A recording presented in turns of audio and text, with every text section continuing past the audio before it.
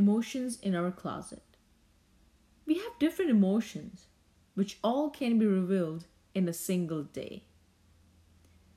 No one can force you to smile, nor can make you feel the way you don't want to.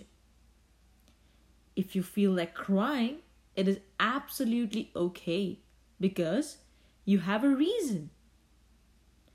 Doesn't matter if it's a man or a woman, one has right to express the emotions with no biasness of gender.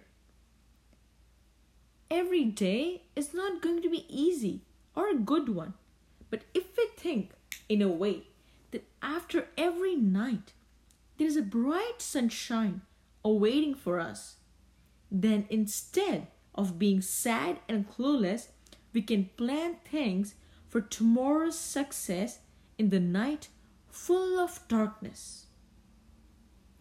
I tend to recollect a famous personality, Milton Hershey. He got fired from his apprenticeship, and then after that, he started 3 different candy companies.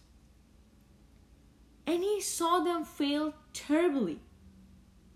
But as he was determined to see tomorrow's success, he never stopped and got successful in establishing Hershey after a caramel candy company.